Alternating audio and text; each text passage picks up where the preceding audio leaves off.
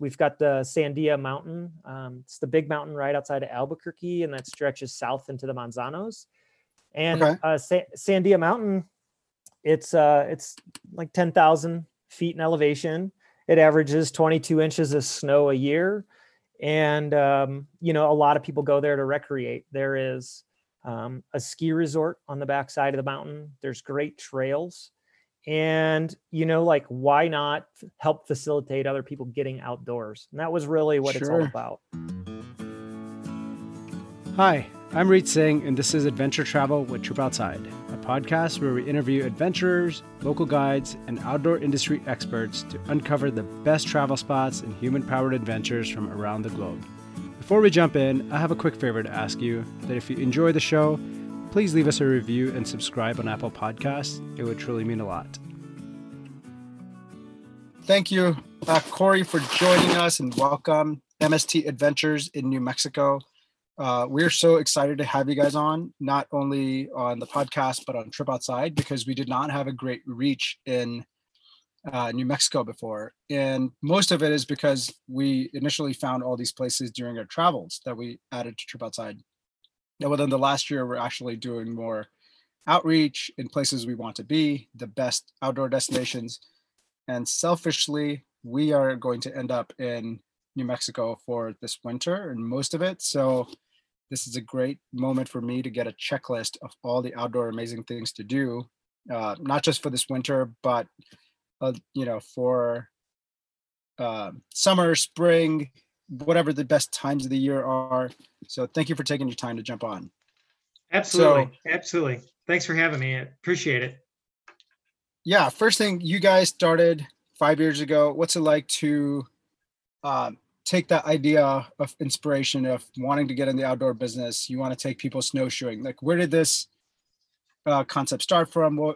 Who is the mind behind it? And what did that first couple of years look like for you? Yeah, so we started the business in 2016, and we started serving customers. It was like late 2016, and we started serving customers the January of 2017. And how it kind of came to be was, at that time I was guiding paddling trips, teaching whitewater classes, flat water trips with another company. And it came to be the end of the season, and I was like, what do you guys do in the winter? Because I was a recent transplant to New Mexico. And they were like, we don't really do anything. And that kind of surprised me. Sure. And where were you from? Where'd you move from? From Ohio, from the Okay. greater Midwest. I had lived on Lake Erie for 11 years prior to moving. And so, we came out here, and I just thought, like, what a great place to continue working in the outdoors. So then you decided snowshoeing was the first sport to enter into, because now you offer a ton of different adventures. Yeah. So in that crazy off time, I started working for the local big box store, better known as REI. And Sure. I was like, boy, you guys don't rent gear? That's kind of crazy. So that's what spurred my idea. And so that's why I started with snowshoes. I just was like saving checks, and we bought 18 pairs of snowshoes. And we started doing day rentals. We've got the Sandia Mountain. It's the big mountain right outside of Albuquerque, and that stretches south into the Manzanos. And Okay. Sandia Mountain, it's like 10,000 feet in elevation. It averages 22 inches of snow a year. And, a lot of people go there to recreate. There is a ski resort on the backside of the mountain. There's great trails. And, why not help facilitate other people getting outdoors? And that was really what it's all Sure. about. And that's the one that's right off, sorry to cut you off, right east of That's correct. Albuquerque then? And then Yep, head that's south. correct. Okay. No, that's correct. It's directly east of Albuquerque. That I'm looking at the maps, actually. That is so close. Like the city is just tucked in right below the mountains. That's super convenient. Yeah, absolutely. It's a short drive. It's 45 minutes if you drive around to go up the backside of the mountain. There's a tram here that if you want to hike or ski, you can take to the top. And that's about 10 to 12 minutes, I think the trip is. Okay. So, like it's very accessible to people. And, we're just wanting to help facilitate getting people outdoors. A short, snippet of my history is, I've always been involved in the outdoors. I was a park ranger for quite some time, and Different parks? well, yeah, I worked for a metropolitan park district in Ohio, and I worked for Okay. a couple of, but only one district as a ranger, other areas as land stewards or seasonal help. And I just like the idea of getting people out, getting them educated, and just showing them, that there's more to do than play Nintendo. Because that's just how I was brought up. And so, And the value of it, yeah, what you get out of being active. It's not just the workout. It's not just being in nature and clean air. It's all of those things combined and what it does to your physical and mental health. right. And how affordable it is too. Like you could go out there for a 5-hour hike and spend $0, right? But Correct. if you're sitting around bored, you're going to find a way to spend money, whether it's online or go shopping or whatever it is. Yeah. I love that because we have a shared mission in that, just getting people to, get outside and responsibly and don't go ruin, trails. There's so many things that we can get into the environmental impact, but doing it responsibly, but doing it to appreciate so we can preserve it and grow our outdoor areas. Absolutely. Absolutely. We wouldn't have all the public land we do in the United States if it wasn't for, people ahead of us looking at it, wanting to preserve it, set it aside. And I think, we need to celebrate that. We need to use it. We need to use it responsibly. And, if you don't know how to use it, like that's where we come in. We offer a lot of interpretive tours. We offer educational components to help get you out safely, and we're not the only business that does this in the country, right? There's a lot of people around the country that do this. And I think it's great. We're like that first line of contact for folks a lot of times coming out. Right. So we've got a winter coming up. I think there's been a movement to try to explore underrated places in general. To us, New Mexico as a state in general is that, but I feel like people are going to take more road trips, get outside and explore new things. If this was, regardless if it was a pandemic year or not, but what are like top 5 things that somebody could look forward to in a road trip or trip to New Mexico? What would you recommend if you only had 5 days? What would you go out there and explore, knowing everything you know now? Yeah, definitely. If I had 5 days, New Mexico is very, very rich in culture. And so I would definitely hit Chaco, which is, it's like northwest of Albuquerque. And it is just, it's like, it's got some ancient Puebloan ruins up there. And it has a lot of great Southwest culture. So you have to hit Chaco. And other really awesome places in the northern part of the states would be Bandelier National Monument, which is outside of Santa Fe. Okay. It's a national monument that if you have the time, you need to spend like 2 days there, because some of the beauty comes within not being able to day hike. And okay. Because you can't get to the Rio Grande and see what it really is without it would be a really long day hike. I mean, if you're in great shape and you're a hard charger, you could do it. Sure. But that's what it would be, is this long mission driven event. And then what's the closest town there? The closest to Bandelier National Monument would be Los Alamos. Okay. And then, there's a very unique place, literally another 20 minutes down the road from there, and that is the Valle Caldera National Preserve. It's run by the National Park Service. And when you get back in there, it's very much, it will make you think that you're standing in the middle of Yellowstone. And just because it's grasslands, you're in this giant caldera. I was up there doing a 30-mile gravel ride this fall during leaf change. And it was just like rich and beautiful color. And it was, you have elk that are bugling that time of year in the fall, and the colors are changing. You've got the grasslands. It literally made me feel like I was in Yellowstone. Get out. That's amazing. No, and this is super cool. This is how far west? That is the Valle Caldera is just north of Albuquerque, about 45 minutes. So Okay. it's outside of Jemez Springs. Okay. I'm going along on Google Maps trying to. Yeah. Oh, I see it. Okay. Yes, sir. MS Springs. Is there hot springs there? There are some hot springs there. So, Oh, nice. Okay. So, yep, you're right on the Valle Caldera. Okay. And there's some very popular hot springs that in the wintertime, it's a 5-mile snowshoe or cross-country ski in. And those are San Antonio hot springs. They range about 92 to 96 degrees. So they're not super hot. Sure. But when I've gone in there in the wintertime, like it's very comfortable to go in and, wear your swimsuit and just hang out for a while and relax. That sounds amazing. And the value of like hiking in and finding it, and especially in the winter, if you're snowshoeing in. Yeah. And sitting in the hot springs, that is done on our list. I'm going to come by. We're going to grab some snowshoes from you. And we're going to head up there. Sure thing. Yeah, absolutely. I'm a fan of Dawn Patrol.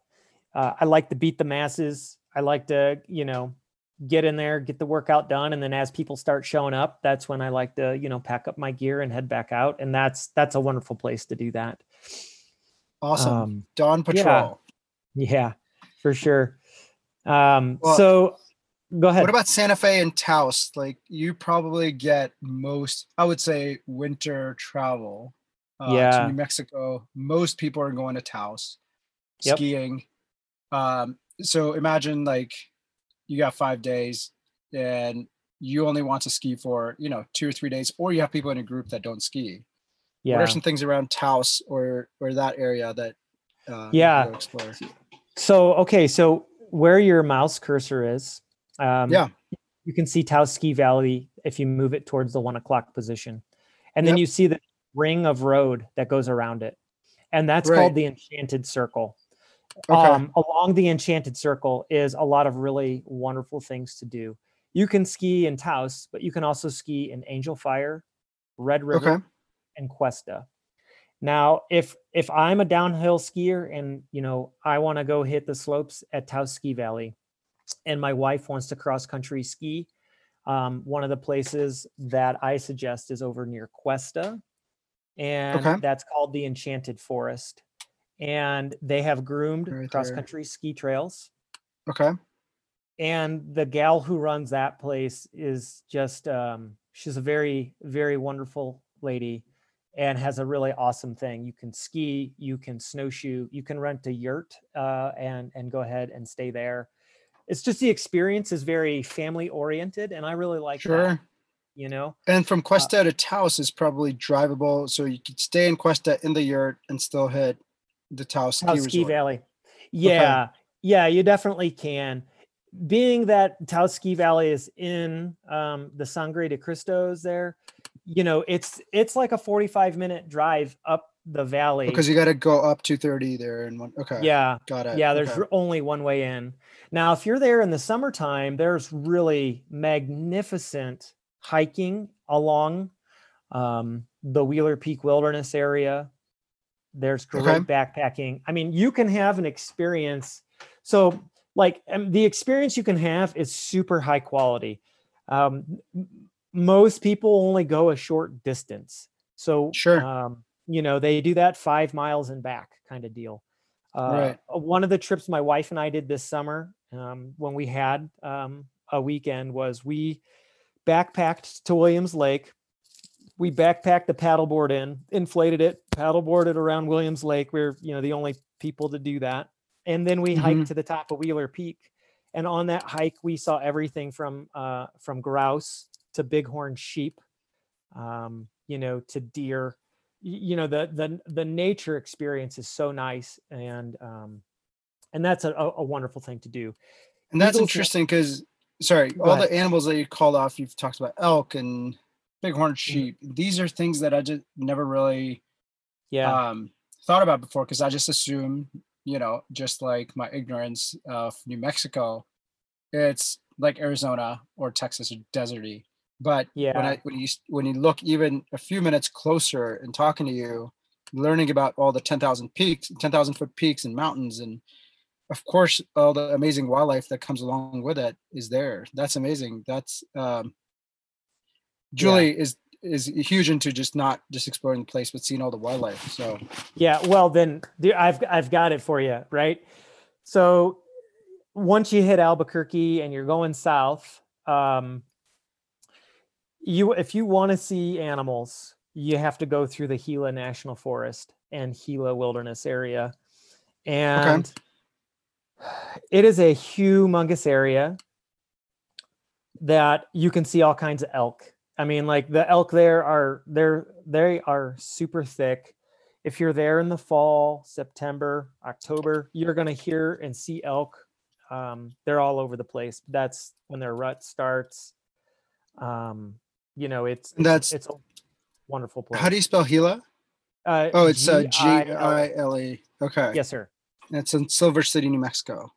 Yeah. Well, it stretches to Silver City. So, absolutely. And if you want to see some places that are, small towns, like 13 people, your drive in there is awesome. The backpacking is awesome. You're looking at places like Winston, Chloride, Silver City's a big place there. And it's the drive is beautiful. I was recently talking to a gal who writes for a couple of magazines, and she really likes motorcycling. And I was explaining the drive from Silver City over to Elephant Butte on a motorcycle would be just phenomenal, because it's a slow winding road through the national forest, and the eco change is it's phenomenal, and how's the camping? Is there BLM? And it's all national forest. So there's some national forest campgrounds. When you look at Silver City and you go north, you'll see Route 15. Route 15 will take you north to the Gila Cliff Dwellings, and there's some camping located very near there. There's also some additional hot springs called the Jordan Hot Springs that are a popular place to hike to. And in the spring of the year, that's where a lot of folks will they'll raft the Gila River when it's running. Now, this is February, March time frame, and it's just this small river that only really runs by snow melt. It's slated for National Scenic Wild River designation. We're really hoping that goes through. So that's just another really great bonus to it. And, wow, man, there is so much. So we've got snowshoeing covered a little bit. Obviously, we got skiing, cross country skiing spots. So summer or spring and fall. What are if you've got summer trip, we've got road trips kind of talked about here.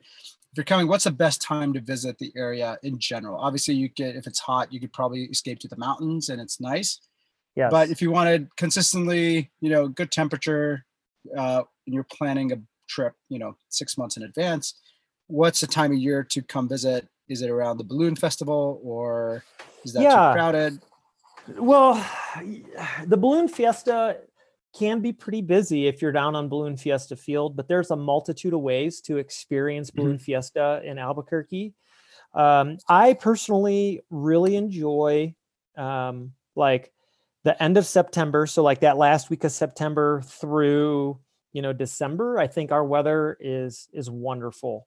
It's a great Okay. time. The temperature is good. We do see a lot of wind during that time, not like every day, but there are days when the wind speed picks up because storms are blowing through. Sure.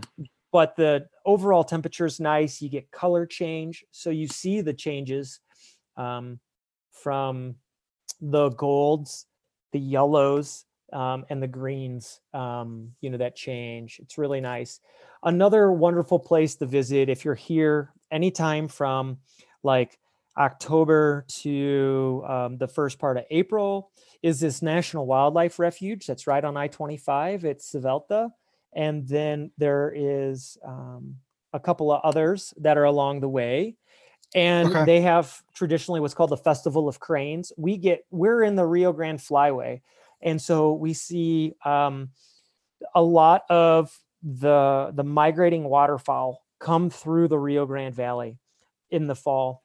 And Okay. we have seen this year so far, we have recorded sandhill cranes that have left the northeastern edge of Russia and are now overwintering in New Mexico. Wow.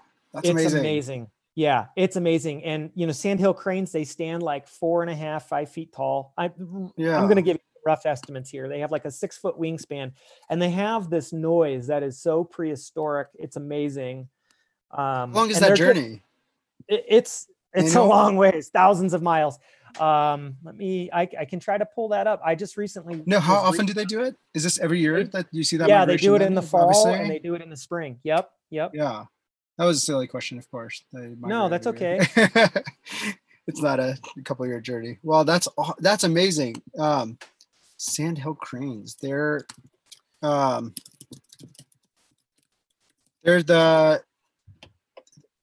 trying to visualize what they look like. Wow, they're beautiful.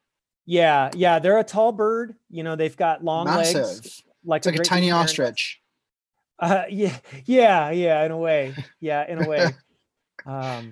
It's they're just super unique, and they come in huge flocks. That you can. For me, when we do our fall color tours and we're paddleboarding down the river, like it's not uncommon for me to be mid-sentence, hear them in the sky, just kind of like lose all train of thought, and then just start staring at the sky until I can find the flock. Wow. Because you'll hear them before you see them, and oftentimes they're really, really high. In the spring, you often see them as they rise out of the agricultural fields and they circle their way up. And it's just the wildlife here is amazing. And I think Julie, is on the right track. You can bike, you can do other action sports, but taking a minute to see the wildlife really makes an area, in my opinion. And, I just get really excited about it. She's inspired me too, because it doesn't have to be it doesn't have to be mountain biking or seeing wildlife. It could be if you just take a minute to pause and reflect and like just be even silent for a little bit, the amount of little things you'll notice, and you're still getting your adventure. Right. And I've started doing this more on mountain biking trips, where I'll just take a minute, pause, take a break at a scenic overlook, and just take the area in for a bit before just kind of bombing down or keep going. And I feel like that's the way to really explore, is to take a pause. Right. Or just, have that eye open or ears open, listening for some of those other things, possibly, instead of, playing music down the river, which is fine. But the value of seeing something that you're not going to see anywhere else is going to stay with you for a while. And that's, it's rare and it's unique to that area. So that is huge. I want to take this paddleboard trip with the balloons in the background floating away. So when should I come take this trip? If I was looking at your website, and this is just a gorgeous scenery. So you've got balloons flying off in the background and you're paddling down this beautiful river. Where is this, and what time of year should we plan around that? Yeah. So 2021 Balloon Fiesta is scheduled for October 2nd through October the 10th. And so that's the time frame you need to be in New Mexico for this. Now, we see balloons every day of the year, but it's during those 9 days that we see them like this. And A that's ton of them. because of Got it. it. And that's because of where they launch, and which is Balloon Fiesta Park. Following the Rio Grande as we paddle down, like it lines us up, like in this photo that you're sharing here. It lines us up really, really well with seeing them come up from Balloon Fiesta Field. Okay. So Amazing. So if we're talking about paddleboarding, so for those that have never done it, I think there's only a few people left that are in the outdoor recreation world already that haven't done it because it's so fun. But if you haven't tried it, how hard is it? Can a first timer come out there and take a paddleboard trip, or is this something that you already need to be familiar with before you come out and take a trip with MST? yeah, that's a great question, Reet. You don't need any experience to come out with us. You know, I've had folks as young as 7 on their own paddleboard and paddling proficiently. And I've had folks as old as 73 on the paddleboard, never experienced the river on a paddleboard before, and paddling proficiently by the end of the trip. Incredible. We pride ourselves in taking the time that's necessary to make you feel comfortable, providing you with expert American Canoe Association certified instruction, as well as sharing personal experiences and a variety of tips and tricks to make you feel comfortable. Now, that being said, not everybody feels comfortable standing right away, and that's totally okay. You can stand up on a paddleboard, you can kneel on it, you can sit crisscross applesauce, as the kids call it. Yeah. You know, if you have mobility impairment, we have the ability to, you know, even fix like a cooler to the paddleboard so you can have an item to sit on. And Awesome. my goal is just to get you out and help you experience things.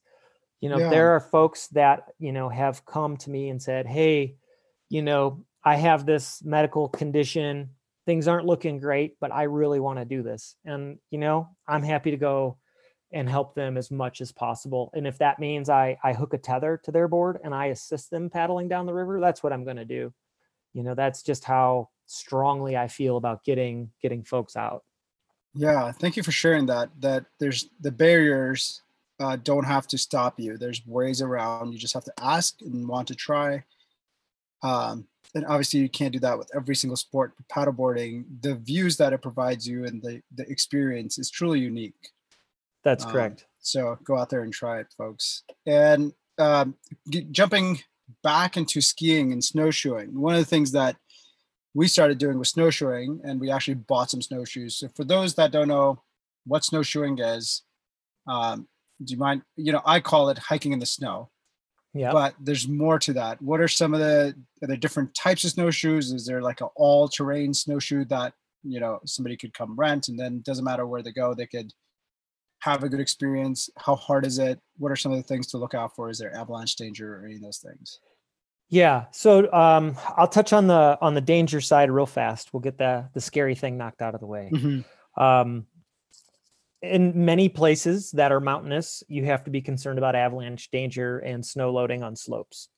In the greater Albuquerque area, we don't necessarily have to worry about it because we don't have the volume of snow to warrant those kinds of conditions. And on Sandia Mountain, where we do our guided tours, it's full of trees. And so we don't have the long runways for slides to happen. Now, going north to the Taos area, that you have to pay attention to that. Being Okay. north, you know, up around Santa Fe, you definitely have to worry about that in places. Okay. But that shouldn't be a barrier to entry because there's plenty of places that have mild terrain changes that you can snowshoe. The And best thing to do so, is probably check in with the outfitter or ask Yeah. someone that actually knows, check the conditions before you maybe head out. Absolutely. And that's something that I encourage a lot of people to do is just call me. I love the talk. I love to share what I know with you, so you have the best experience for you. And if that's just, you know, saying, hey, you know, La Luz Trail is really icy right now, I suggest you taking micro spikes in addition to snowshoes. Like, you know, I want you to have the best trip possible. So To get back to your question, what are snowshoes? Most people know snowshoes as the wooden frame with the webbing on the bottom, that's like old timey.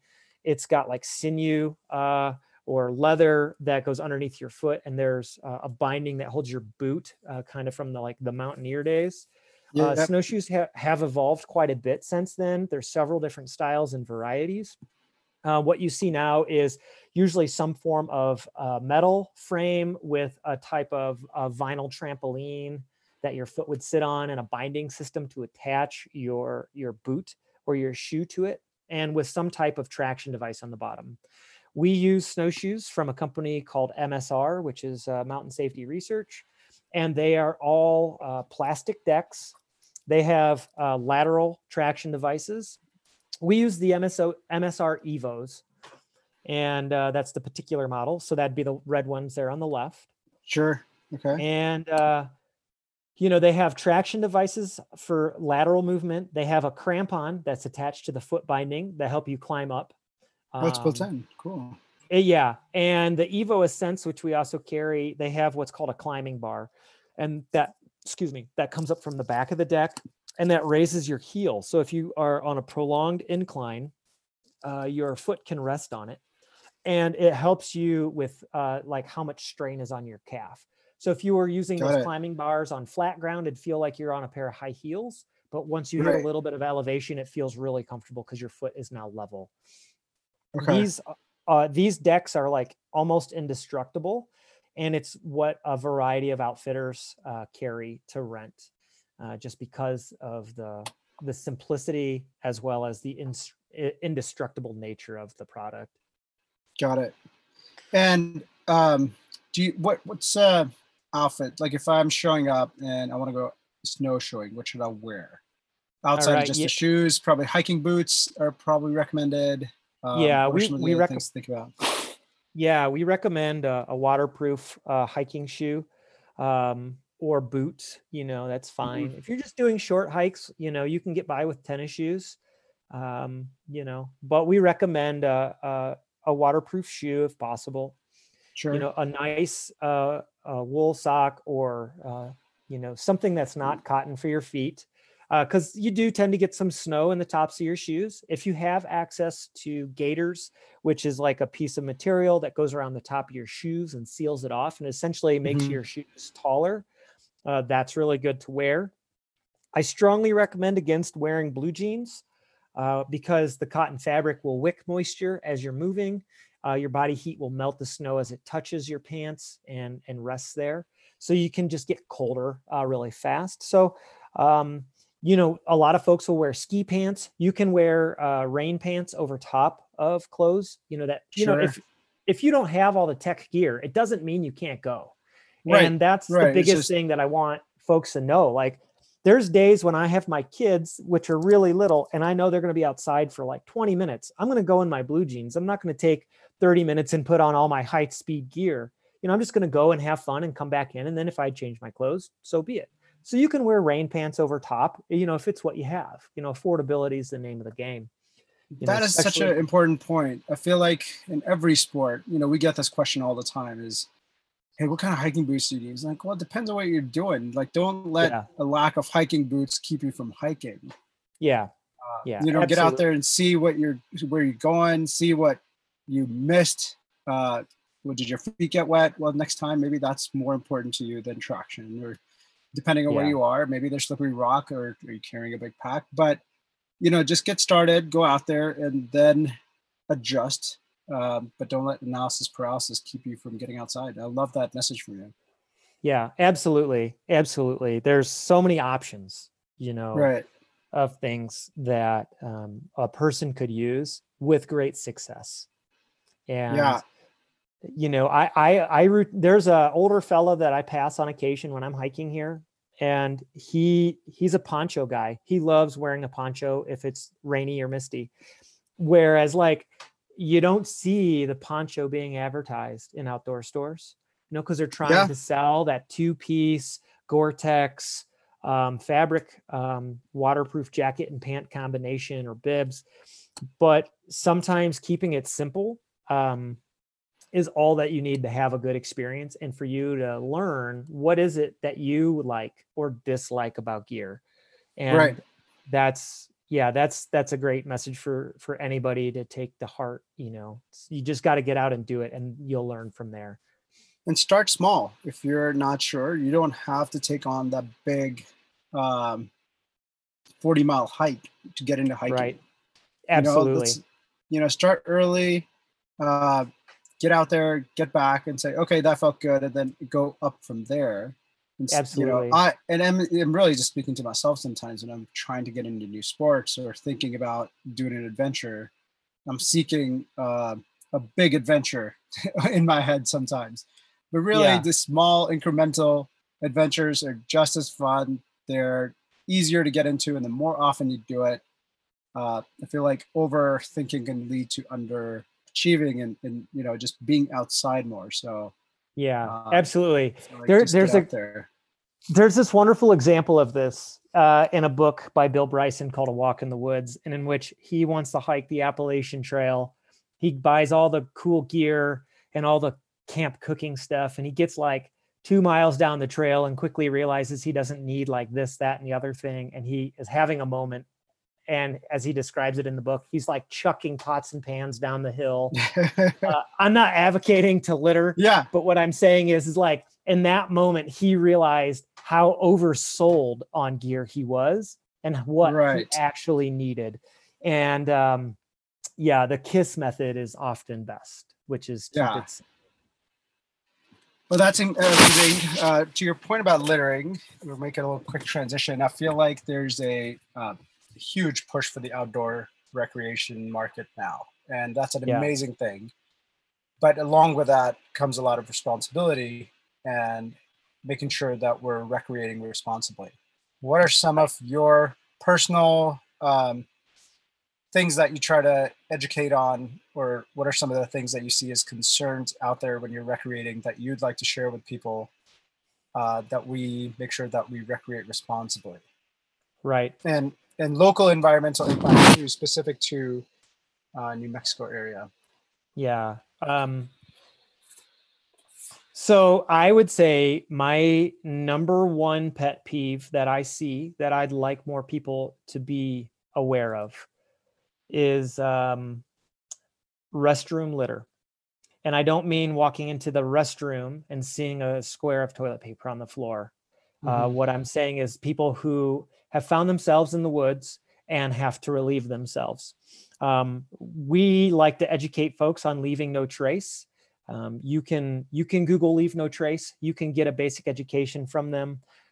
There's seminars you can go to on how to leave no trace efficiently in the woods. But the biggest thing that I would like to say is no matter where you're going, if you don't have kids, I want to say this because as my kids are of that learning to potty age, like there is a lot of extra things I take with me so that they're successful. And I think parents know this, but sometimes often need to be reminded. We need to take 2 Ziploc bags with us when we're in the woods. And one of those Ziploc bags has got some toilet paper in it. And the other Ziploc bag is for used and dirty toilet paper. There are wag bags you can purchase, just like the bag you would take for your dog. And they could be bags from your local grocery store. And you need to pick up and carry your waste back home with you. In the desert Southwest, we don't get enough rain to efficiently break it down. And so that it like would quote unquote disappear like other places in the world.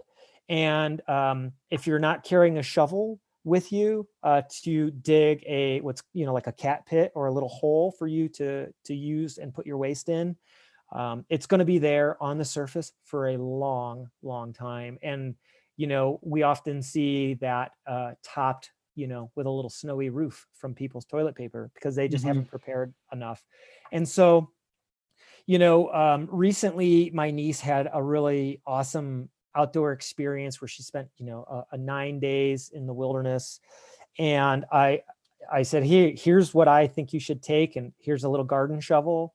Here's, 2 Ziplocs. Here's some hand sanitizer. And, you can use the shovel to dig a cat pit. You can use the shovel to put the waste into the Ziploc, and then dispose of it when you get home, things like that. The rafting community, has always been following this quite well. Right. Because so many rivers in the so West. close to the river. Yeah. And we've been packing Yeah. groovers with us for years. And a groover is a porta potty that we take with us, and we take to the dump station, and we, dispose of all human waste there. That's the biggest thing that I'd like people to take away. In the times of COVID, we have seen an increase in outdoor recreation that is unlike any other time that I can think of. Right. And one of the earlier concerns was for, toilet paper and being able to stock and safely sanitize pit toilets, porta potties and things like that. And so a lot of forest managers, they just closed them up because they didn't know what to do. We're lucky that we've seen them reopen, but the environmental impacts from that short period of time are great. And if more folks pack their trash in and pack their trash out, you'll have a better appreciation when you go to a pristine piece of wilderness and see it clean. But on top of that, selfishly, I think it's the misconception of packing your waste out seems gross, but what's truly gross is if you're hiking and you're stepping in somebody else's or your future, your own. And that toilet paper snow cap analogy is so funny.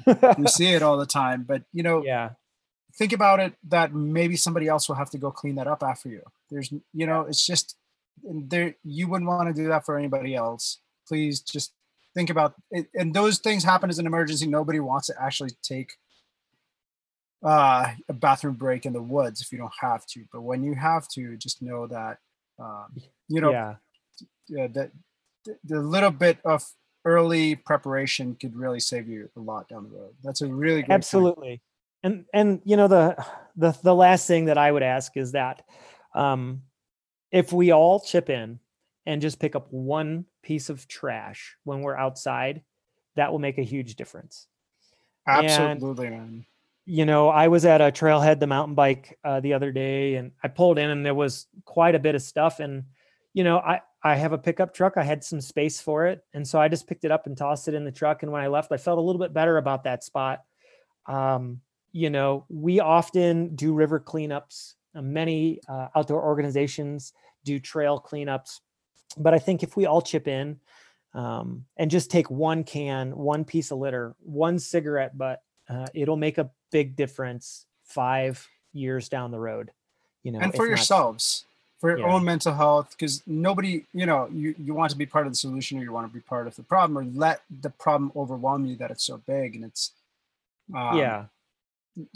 we can get there. And I was born and raised in India, and I can just start to see so much of the litter that you see in third world countries. Sometimes you imagine in our most wildest, beautiful places, that it's, it can be overwhelming. So something we do every single time is wherever we're camped, we'll always have a camp cleanup.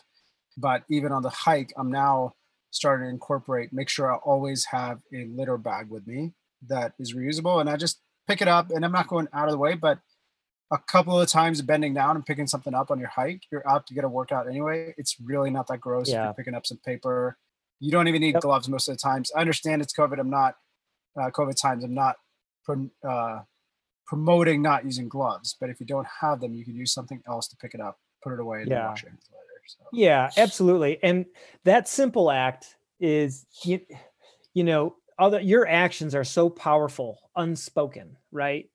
My kids watching you pick up a piece of trash is going to inspire a question in them, which is, Daddy, what is that guy doing? And that offers me an educational opportunity for my kids. And then they quickly are looking for things like that because they want to do that, because we've emphasized that that's valuable to us, that it means something, that it's a way for us to give back. So that's just one of the things, to kind of round the wagon back up to what you'd asked, that's just one of the things that, I think is important for all of the Southwest, if not anywhere else in the country. Sure. Yeah. Well, thank you so much, Corey. We've got we've got a 5-day trip recommendations. You know where to go ski, snowshoe, cross-country ski, take a paddle trip, take a drive, go to hot springs. I can't believe we packed in so much adventure in just a short conversation. We have not even scratched the surface, which is just goes to show how much there is to do in the New Mexico area and just so close to Albuquerque even. And this is just mind blowing. And personally, I'm super excited to come take these trips and experience it and come meet you, do an adventure with you. You're just such a knowledgeable outfitter and so connected with wildlife and the environment, which is really incredible to see, because you're not just doing this because of the finances that come along with taking people on adventures. You want them to experience the value of outdoors, preserving them, so you can do this for your kids and they could enjoy all the things that you're enjoying, which is where we are about, go out there and enjoy it. And when that petition comes up to preserving that area, sign it, because you'll understand what that means. Yeah, absolutely. I really want to thank you for your time. I think we'll have another episode where we go deeper into each one of these activities, possibly. And I would love to have you back on the show. Hey there, adventure seekers. Thank you for listening to another episode of Adventure Travel with Trip Outside. If you enjoyed the conversation, please share it with your friends, leave us a review on Apple Podcasts, and subscribe to stay up to date on where we travel to next. If you felt inspired to travel, go to tripoutside.com. It's the fastest way to book outdoor adventures all in one place.